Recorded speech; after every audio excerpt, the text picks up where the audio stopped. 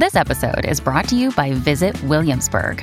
In Williamsburg, Virginia, there's never too much of a good thing. Whether you're a foodie, a golfer, a history buff, a shopaholic, an outdoor enthusiast, or a thrill seeker, you'll find what you came for here and more. So ask yourself, what is it you want? Discover Williamsburg and plan your trip at visitwilliamsburg.com. Still a little bit worried about the outcome with the strike, but what can we do? Just have to wait and see.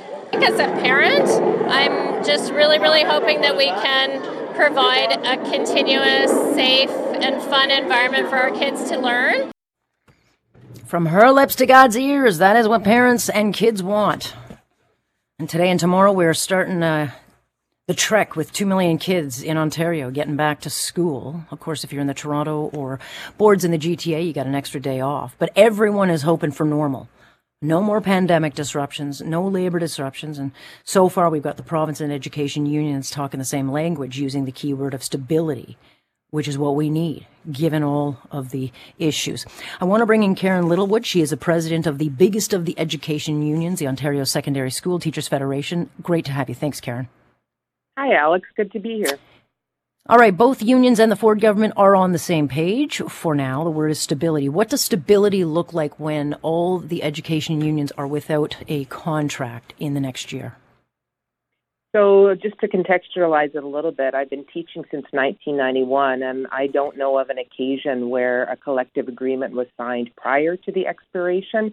We did have an extension deal in the middle there, but we've had a lot of stability in education. COVID has caused some instability for us, but we are in a typical bargaining process where we are following the School Board Collective Bargaining Act. We have determined as OSSTF what will be discussed at the provincial level, what can be bargained at the local level, and we meet again on the 12th of September, and we look forward to the proposals that both sides will offer at that time. I know you're not a magician, so you can't fix the date as to when these contracts are negotiated. I think a lot of people are wondering, why is it always colliding with the start of the school? But nonetheless, it is where we're at in life in this province. But having said that, parents want to know, it's not just the teaching part of it, but a big part of it is the sports, the extracurriculars. And we know that teachers volunteer for those kinds of things. But is it realistic to think that this year, given all of what kids have gone through, I mean, I know that negotiations are always tough. They can derail quickly, but are the unions going to go out of their way to make sure that the extracurriculars, and we don't see a lot of work to rule action taken? So just to clarify, the reason why collective agreements expire on August 31st is we follow the school year according to it. The problem that we face, though, is all of the collective agreements expiring at the same time, but that was thanks to the Harris government in the 90s, too. So as far as clubs, teams, drama, sports, the things that really motivate people to come to school, and that's not just the students, that's the students and the staff.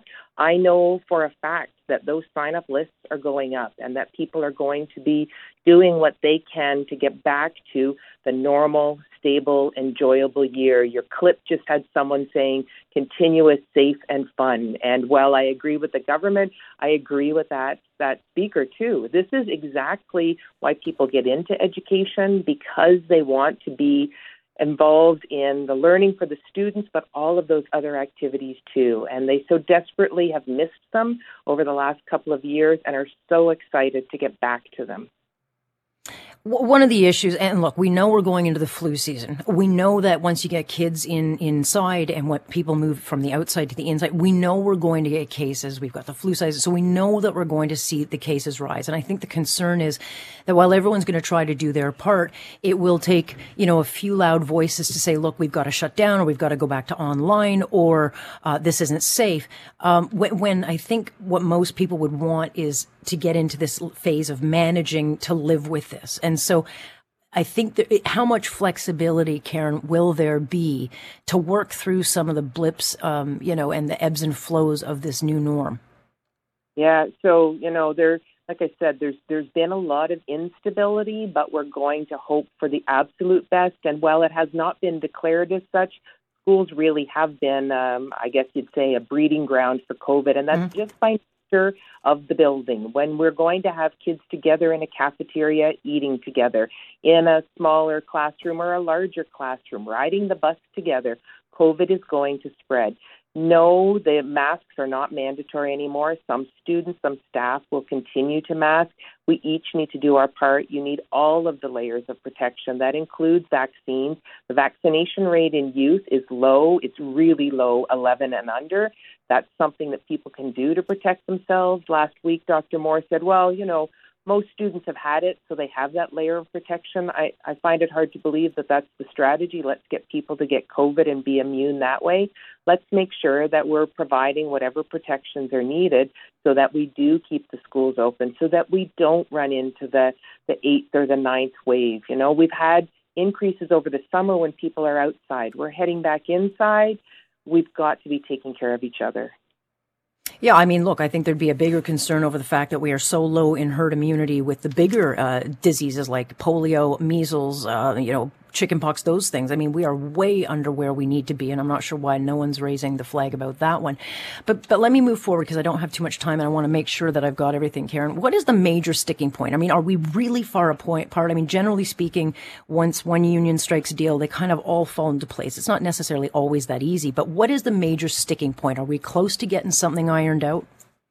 Yeah, I would love to be able to give you details, but, as I said, we've determined what's going to be bargained centrally and locally. We have not put any positions yet on the table. And I do want to correct an earlier statement that I heard. We're not the biggest education union. ETFO has more members than us, True. but we do have over 60,000 members, about 40,000 high school teachers, and about 20,000 education workers. So we're bargaining for both of those groups. Not at the same time. They are complete and separate tables. We need to bargain for both of them to make sure that the students are going to be best served by the education system. But in 2019, we knew what the government was going to do. They were going to cut 25% of the public high school teachers. That was really unacceptable, and the public stood up and backed us, and we managed to get that rolled back at the bargaining table. We don't know what's going to be the proposal from the government this time, so I eagerly await that on the 12th of September to see what the government is going to say. Our education workers will be looking at that on the 14th. The government's bargaining with all of these unions at the same time. So while we don't get nonstop bargaining because they need to be sharing those dates amongst all the affiliates, we are all going to do our best. We want to bargain in good faith. We want to be at the table, and we want a resolution, and we want a deal that's going to best serve the students of the province. I read your editorial over the weekend in the Toronto Sun, and one of the issues that you were concerned about is the privatization of school. And that stability in this contract negotiation, the government has to stop implementing policy changes or new programs, things like, subsidizing private tutoring and or giving tax credits or vouchers. But I would push back on that. I mean, I talked about it earlier during the show where if parents aren't getting or they don't think their kids are getting the education, like for 2 years now, we have not heard any education about getting the kids caught up, something that should have happened immediately. It's like if parents feel that they aren't getting what they pay for, do they not deserve a choice? There was a proposal during the provincial election from one of the parties to have a grade 13. I don't think we needed a grade 13. What we needed is a funded fifth year. So students who have missed it, those students who want to head into the tech field, into the trades, have that hands-on experience. I think that's really important. But the other issue with money in pockets and heading towards private tutoring, I think the latest announcement of the $225 million amounts to about $70. You can barely get registered at a private tutoring institution for $70. So now we end up in a very inequitable state for education where those who have money, sure, they can enhance, they can add on to. Those who don't really are challenged. So instead of taking the over $2 billion that's gone into parents' pockets over the last couple of years out of the public education system, why not there and fund education so that everyone has equitable access?